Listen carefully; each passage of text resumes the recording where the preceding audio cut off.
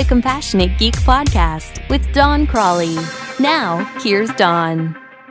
Part of good customer service is knowing how to say no to a customer without being a jerk. I recently needed to refill a prescription, and I'd changed to a different physician who wanted to see me before authorizing the refill. The problem was that her office didn't tell me that she wanted to see me. My pharmacy sent 3 requests for refill authorization, but heard nothing from my doctor's office. Well, finally I called to see what the problem was, and that's when I found out that she wanted to see me before authorizing the refill.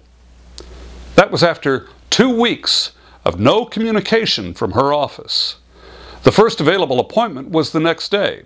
I had a conflict and couldn't make it. The next appointment wasn't for 2 weeks, and I'd already run out of the prescription. The receptionist, although friendly, told me there was nothing she could do to help.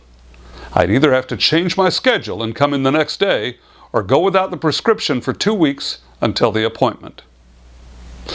When I encounter situations like this, one of my favorite things to do is to ask this question.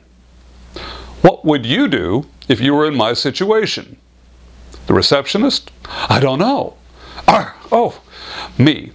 Perhaps the doctor could write a short-term prescription that would cover me until I'm able to come in for an appointment. The receptionist.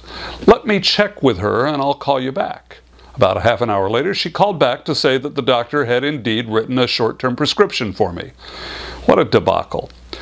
In my corporate training sessions and keynote speeches, I talk about the importance of having empathy for the customer. In this case, the receptionist didn't put herself in the customer's position and didn't consider that there might be viable alternatives to simply saying no. If she would have taken a moment to consider the alternatives, she could have avoided several minutes of stressful conversation for both of us. For more ideas on how to improve customer service and communication, download Don's free ebook, The 5 Principles of IT Customer Service Success, at www.doncrawley.com/free-book. For more information about scheduling Don as a speaker for your next conference or meeting, visit www.doncrawley.com/info. Our jobs are about helping our end users work more productively, efficiently, and creatively. Now, once again, here's Don. There are times when it's necessary to say no to a customer. I don't agree with people who say you should never say no to a customer. I mean, sometimes that's the answer. But the key is in how to say no.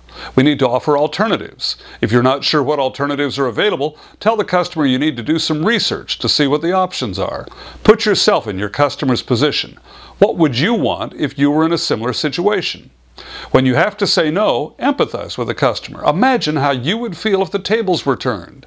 Think about how you might be able to offer alternatives that could help solve the customer's issue. What can you say or do to make your customer feel like you care? I'm Don Crawley. What do you think?